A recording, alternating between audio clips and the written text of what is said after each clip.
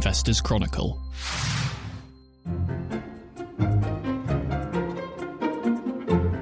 Welcome to the Companies and Markets Show. It's Thursday, the 9th of March. Results season may be starting to die down just a little, but there's been plenty of other drama in the market this week for us to get our teeth into, which we'll be doing shortly.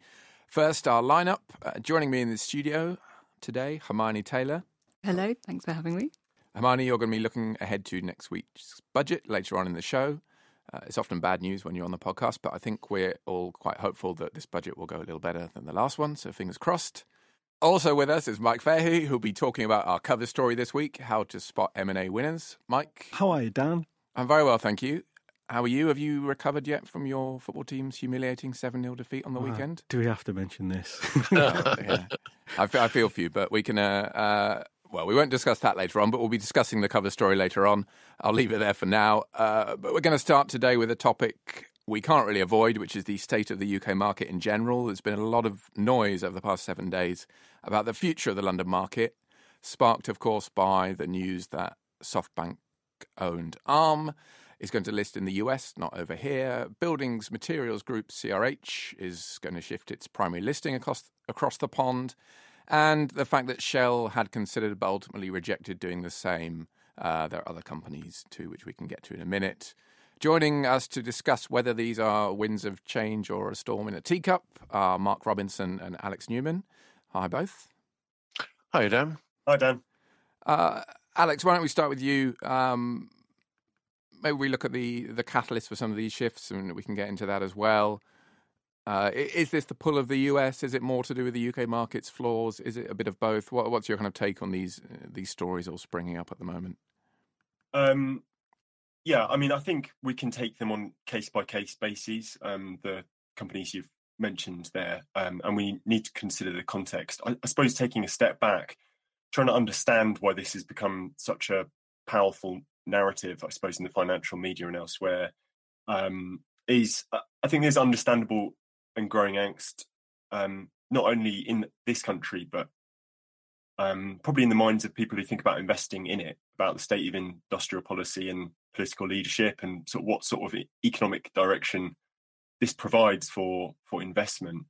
It's not a revelation to say sentiment is poor, vis-a-vis the UK economy, even if the stock market has been doing a bit better than others in the past year or so. So I guess when you have a string of large companies appearing to overlook the country, it sort of feeds into the narrative. Even if I think when you take them in turn, the decisions of these companies actually says more about their own strategies, outlook or ownership than the UK economy. But I suppose it's kind of that they've become the kind of lightning rod for a bigger subject, of which I think there is considerable angst. I don't know, we can maybe sort of discuss some of those companies in turn. Why don't we start with CRH, because the other two, Arm, it always seemed like quite a long shot it was going to list back in the UK. There was some lobbying, but they seem to be fighting a losing battle for a while, which does speak to the attraction of the US markets for tech companies in particular, which we can come back to. Shell, of course, it was lumped in, but it is staying in the UK for now, so it's not a case of a company leaving. But CRH is a bit different, getting an increasing proportion of its revenue and even more of its profits from the US, and there are potentially other factors at play as well in terms of US policy making it more attractive for it to list over there. Yeah. Oh, Mark, sorry, I could hear your breath inhalation. My breath. No, I was just going to say, but what Dan alluded to then is spot on, really. We've got a situation in the US now that Joe Biden has finally managed to get various infrastructure spending plans through. Donald Trump attempted to do this, but never actually made it through Congress. All of the main bill that CRH would be interested in went through at the end of 2021. And it's taken a little while for those funds to go out towards the states and into large federal projects as well. But looking at their results the other day, you can tell that's exactly what's happening there at the moment. And it's not difficult to understand the move, given the fact that they already generate the lion's shares of sales through the United States. And the growth prospects are certainly over there too. And Alex's point as well, when you look at these companies individually, it's not difficult to sort of plot the reasons why they've a move to the US capital market is preferable, really. I had a look at. I spoke to Dan yesterday about this, but Hills and Smith is another interesting company as well, because all of their sort of potential growth down the line there is linked to the US as well, and why they haven't why they haven't sort of is yet decided to go on the road of Ferguson and CRH. You could see at some point in the future why they might actually consider it too. There is this buy American aspect to the US acts as well, isn't there? Which might be encouraging companies further. I.e., it's implicit in some cases, explicit in others, but very much saying we want American manufacturing and American companies to be benefiting from these provisions, these subsidies. Yeah, I mean because effectively that's what they are. They're the sort of largest subsidies we've seen possibly in decades, really, and I'm not quite even sure how this would how this sort of plays out under WTO rules. I know there's a bit of a frisson between the European Union and the US at the moment, but whether this has any impact on listing volumes in London remains to be seen. We should say it's not just a UK suffering, if you will, as well. Linde, which was the biggest listed company in Germany, the natural gas company, has also just completed its move across to make its US listing its primary listing the last few days too. So these attractions to the US market, the money on offer, not just from governments and subsidies, but also from deep capital markets, are clearly attracting a lot of different companies. You look at Flutter, for instance, as well. I mean, that reverts back to Supreme Court decisions looking at the online gambling industry over there and changes there, and they're seeing all that growth potential in the US now just because of the change in legislation. I mean, one point that's worth examining as well is what's happened to the London market over the last 20 years, or part of the problem is linked to the way that pension funds invest over here now as well, because there was some comment in the media this week and a comparison I saw that at the turn of the millennium, about 40% of shares on the London exchange were owned by pension funds. That's sort of collapsed completely now. It's down to about 4%, and only about a quarter of the holdings of the UK pension, for the remaining UK pension funds, are in equities as well, compared to a much higher proportion in the US, which is a sort of a structural problem that, I'm not quite sure how the Treasury would address that. I mean, it's the reason it came, again, it was on the back of legislation trying to make sure that the funds over here had sufficient liquidity. Now, maybe down the line, with the possibility of further liberalisation in financial markets over here, we might see a change, but it's not easy to reverse that overnight.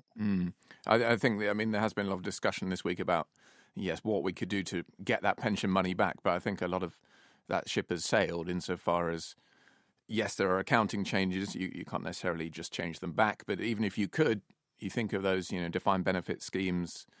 The goal for a lot of them nowadays is to, shift those liabilities off company balance sheets, off the pension scheme balance sheet entirely to insurers.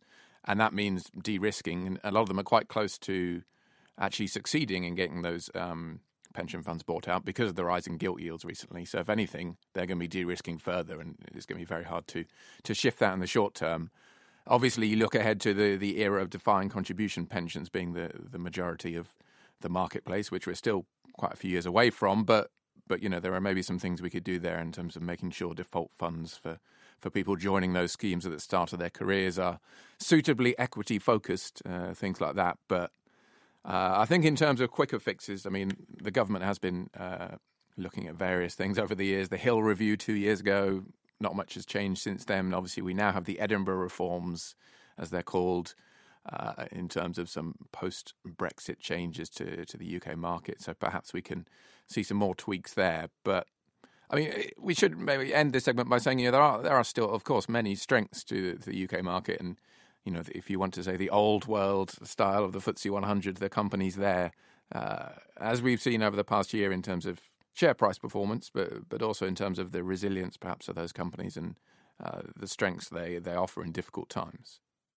There is a point as well there, and I don't know how you can sort of justify this empirically, but the feeling is that investors this side of the pond are a little bit more risk averse as well, and that partly explains the rise of the tech segment over in the US. I mean, there's obviously other reasons for it as well, but the mere fact that US investors, both institutional and retail, are more willing to back risk assets than they are in the UK. It's probably the fault of the Investors Chronicle, really, when you think about it.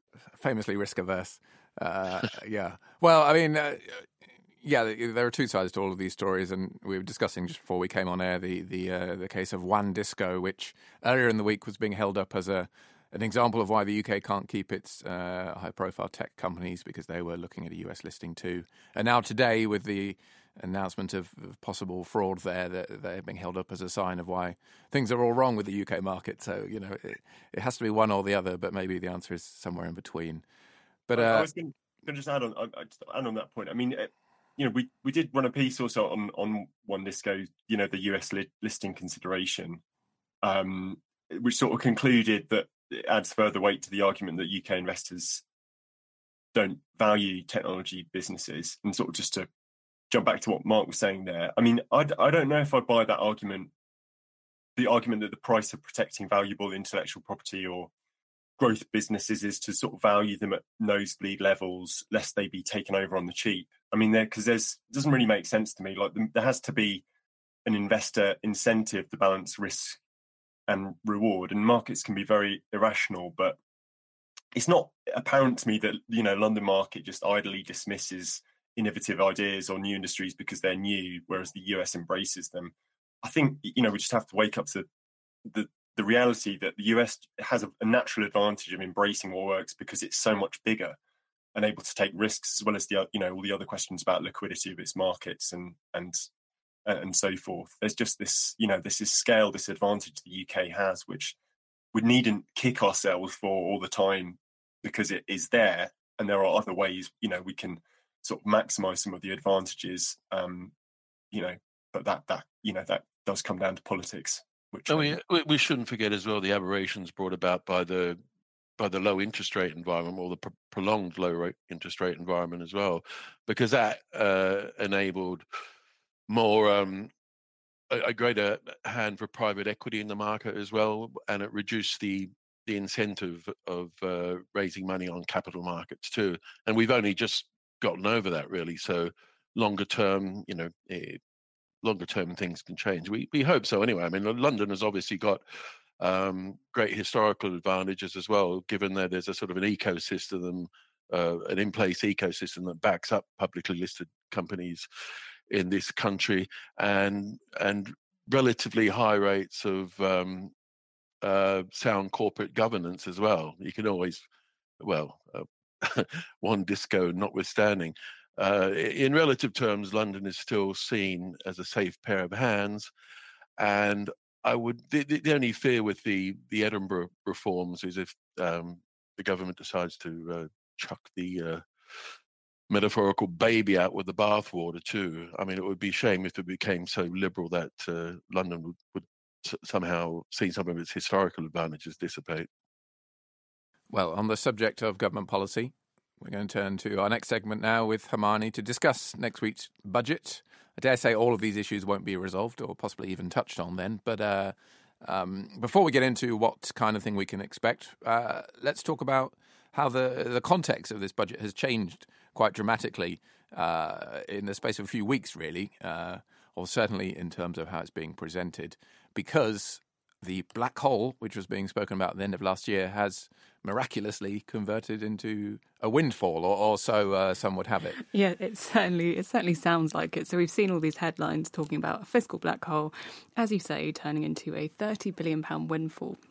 I think the key thing to note here is that these sums of money are not as concrete as they sound. So a black hole or a windfall only really emerges when you compare where we are, so what the government finance position is, to forecasts and the Office for Budget Responsibilities, or the OBR's forecasts in particular. So this £30 billion windfall has come about because the government borrowed £30 billion less than the OBR expected over the past 10 months. I think it's worth pointing out that even though it was less than expected, the government still borrowed a lot. So they borrowed £117 billion in total, which was actually £7 billion more than it did over the same period last year. The reason that the government borrowed less than expected was partly because the public finance position was a bit better than expected because tax receipts held up well, partly because spending on subsidies, particularly energy price support, was lower than expected, and then some of it was due to some very kind of pedantic data revisions and changes to how the data was collected as well. And some double counting in one case. Yes. Nonetheless, the borrowing figures, are still there, but, the government's always borrow, and it does raise the question in some quarters of whether this shift has given Jeremy Hunt room to make more giveaways next week. But maybe it's not. Once again, it's not quite so simple as that. Oh, I'm afraid I'm going to give a very complicated answer again. So it's good that things are better than expected, and that's probably given Hunt a bit of breathing space. But I'm sure listeners will remember that Hunt introduced some fiscal rules back in the autumn statement that basically said that borrowing is limited as a percentage of GDP. Unfortunately, it looks as though UK growth is not going to be too good over the next few years, and economists are expecting the OBR to reduce its forecasts for potential GDP over the next few years. And this will make it very difficult for Hunt to meet these rules and do anything that comes with a long-term cost. So big giveaways do look unlikely. I think we've also got to consider the political context. So the turmoil triggered by the mini-budget is definitely still fresh in my mind, and it's still fresh in markets' memories as well. And Hunt will be conscious that the bond market could be very kind of skittish if he tried to introduce any significant tax and spending plans. He's probably being a bit strategic as well. So I think economists think that if he limits giveaways this month, he might find himself with a bit more scope to loosen things before the next election, which will probably be next year. Yeah, I'm having to restrain myself at this point from talking about the wisdom of debt to GDP targets, which mean we delay big infrastructure spending to spread out that cost over a few years, which surely must have a resultant effect on growth itself. I'm thinking of the HS2 thing today in particular. It seems a very strange decision in that context. There's a question, even aside from government policy, perhaps, though, about the framework for these forecasts, the OBR. This might sound a bit Trussian of me, perhaps, but when you can have such big shifts in the forecast that effectively are dictating policy, does that kind of call into question that framework, really, and how we use it and how we use it to define the country's position when things can change so quickly in such a short space of time? I think that's a brilliant point. I mean, I don't want to OBR bash too much. They did say in autumn that there was a huge degree of uncertainty accompanying their forecasts, but economic forecasts are really uncertain. There's a really good quote from an economist saying that economic forecasting was invented to make astrology look good. So I think these forecasts are useful and they should inform policy. But as you say, there are some economists as well saying, well, because these forecasts fluctuate so much, should we really use them to drive policy? Should this be the main driver behind our policies? And like you say, if we focus too closely on kind of debt to GDP figures and rely on these medium-term forecasts, do we then miss the opportunity to do some bigger, longer-term projects that could actually boost our trend rate of growth? Well, in the short term, let's return to what we might see next week. A couple of points here. One, you alluded to it earlier, but energy support, there might be a bit of a shift there. I think we're probably all expecting that now. And also potentially some changes, maybe a bit less likely, but we'll see what happens next week, but to pensions and lifetime allowances, things like that. Yeah, so I think it probably looks as though there is going to be some continued energy price support. The government has got a bit of breathing space here because falling energy prices mean that what they've spent already is much less than expected. If they did keep the energy price guarantee kind of average cap at £2,500, that would probably cost about £5 billion. I think economists think that probably looks quite likely. And then another focus is we know that Jeremy Hunt's really keen to look at how we could encourage people back into the workforce. So we've got quite low unemployment in the UK at the moment, but we've got a huge problem with inactivity, which is people who aren't working, who aren't looking for work. And about half of the increase in inactivity has been driven by people who are between 50 and 64, so kind of who've retired early. So I think one candidate to try and tackle that could be an increase in the lifetime allowance, or even maybe some changes to the annual amount that people can contribute to their pensions as well. Whether this will work is another matter. There is some research suggesting that some of this kind of dropping out of the labour force is actually driven by health concerns and people being long-term sick. But I think that trying to encourage people who've taken early retirement back into the labour market could be a focus of the spring budget. Well, we'll find out next Wednesday as usual. Yes, watch this space. Maybe report back next week, depending on how dramatic this budget proves. Hopefully not quite so much, as I said. Indeed. Mike, we'll bring you in now for the final segment for our cover story this week, as discussed, which is about M&A, which often gets a bad rep, not unjustifiably. Yep. But we're looking at the kind of companies who, A, are actually extremely acquisitive, but B, are so for good reasons, insofar as they've managed to show that it can work if you do it in a programmatic, systematic way. The keyword there is programmatic as well. I mean, as you mentioned, M&A does have a bad rap. There are study after study pointing out the amount of shareholder value that's typically destroyed with M&A activity, and over the years, that's you've anything from 50 to 75% has been the kind of guidelines between which people think takeovers don't deliver the returns that they set out to do for various reasons. But there was quite an interesting study by McKinsey in 2021, which highlighted these companies that, as you said, do programmatic M&A, which they described as companies doing 2 or more deals a year, and typically of deals of smaller sizes as well, so not the great big moonshots where somebody may be taking over a company that's at least as big as it, if not bigger. And some of the examples come to mind that we talk to, the companies we talk to in the piece, companies we talk about, the likes of Marlowe, Bunzl, a couple of others as well, Halma. Yep. Begbie Strainer. Yeah, which are, classic examples of these kind of businesses making a lot of acquisitions over, consistently for several years. Are there specific sectors where the strategy works best? Are they these sectors, or does it depend on I think management? It does depend. I mean, one or two of the analysts that we spoke to as well say that the kind of buy and build model, as it's sometimes described, works better in regulated sectors. So somewhere where you've got a lot of small businesses, somewhere a very fragmented market, and where it's not that easy really to just grab market share from competitors. So things like, say, dentists or cosmetic surgeons, or areas where there's some pharmacies where there's some sort of regulatory barrier, it works quite well in those. It's obviously an area where, in that sphere, where private equity has been particularly active as well over the past few years, and private equity has some advantages over public markets in terms of the size of checks they can write, the fact that they can write checks instantly. They don't have to go to shareholders to maybe tap them for additional capital, and also that they know, or that they know pretty much what a public sector competitor is likely to pay, and could quite often go above that. To return to the public companies for a minute, how do they assess the value of these deals? How do they judge whether they've been a success? What kind of metrics do they typically look for? In some ways, quite similar to the metrics investors would look for when looking to make their own investments. So, yeah, of course. And this does differ sector by sector, and there's no one unifying model, but there are some pretty clear guidelines and some pretty clear methods of execution as well.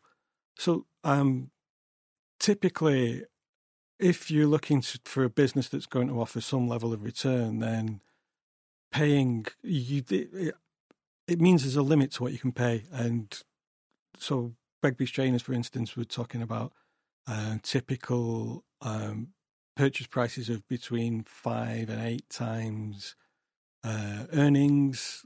Marlowe, we're talking about anything between 4 at the lower end to 11 for slightly racier software firms.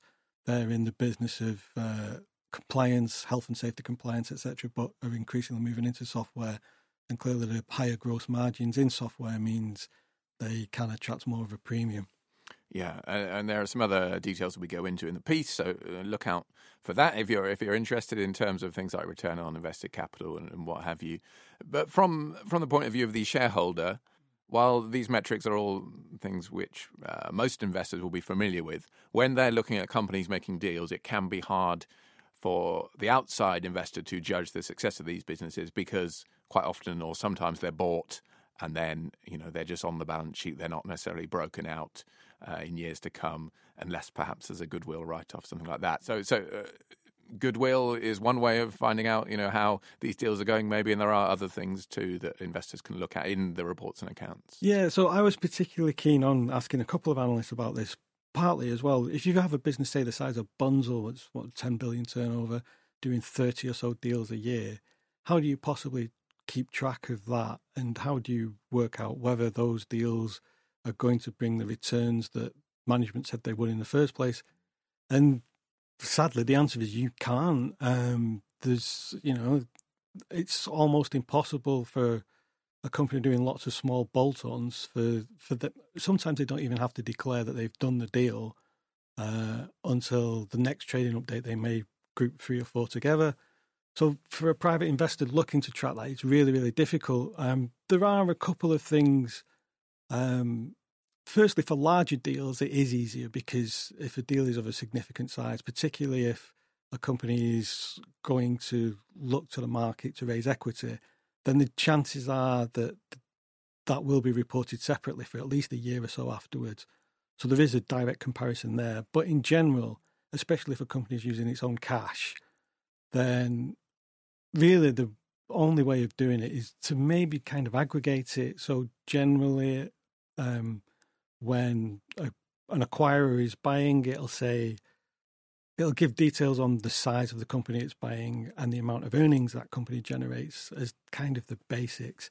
And it's just really to do a back of the envelope calculation. So say if you've bought companies and you've bought 10 of them and they're meant to bring in earnings, say, of 50 million, and you look at the amount of earnings the company itself is supposed to generate over a year, work out a growth rate, and then if in the following year that figure is much lower, so say the company itself is expected to generate 100 million of earnings, add the two together, you should get near 150. If it's 75, then clearly something's gone badly wrong with at least one or maybe a few of the deals. Another way is also maybe to look at the deferred consideration. So if the likes of Begbie's Trainers say their preference is to give half the amount of consideration up front and pay half based on future earnings targets. So there will be an amount there of deferred that it is expected to pay in future years. And if for whatever reason that amount changes in subsequent accounts, then you can tell, and usually if it changes, it's being reduced. And if it's being reduced, it's because maybe, the deals have missed the target.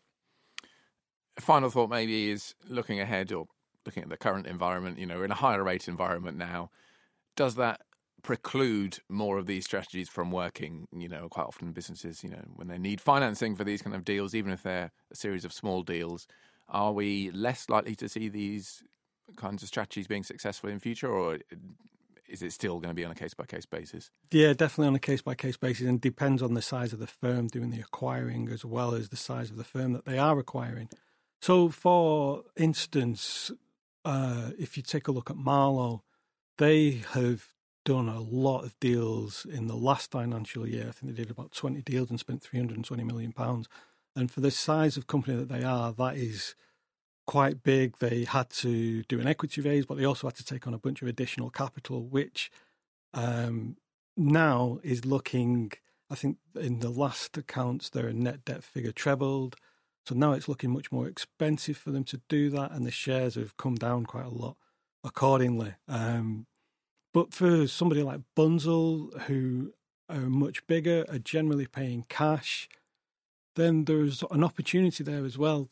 As with houses and higher mortgage rates, there's always that point where an asset is worth so much, and there's buyers and sellers wait until there's a repricing in the market. And Bunzl's Frank van Zanten was kind of indicating that he expects the valuations in the market to soften slightly over the next year or two, particularly because that thing we started talking about of private equity writing big checks, if they don't have the leverage and the capability to do that anymore, then maybe valuations come down a bit, and there's an opportunity for cash buyers, certainly. Thank you, Mike. As I say, that is the cover feature this week. So if this has whetted your appetite, do pick up a copy of the magazine. There's plenty of company results and all the usual features in there as well to get you interested. But that brings us to the end of today's show. So thank you to Mike, thank you to Hermione, thank you to Mark and to Alex. We'll see you next time on another Companies and Markets show.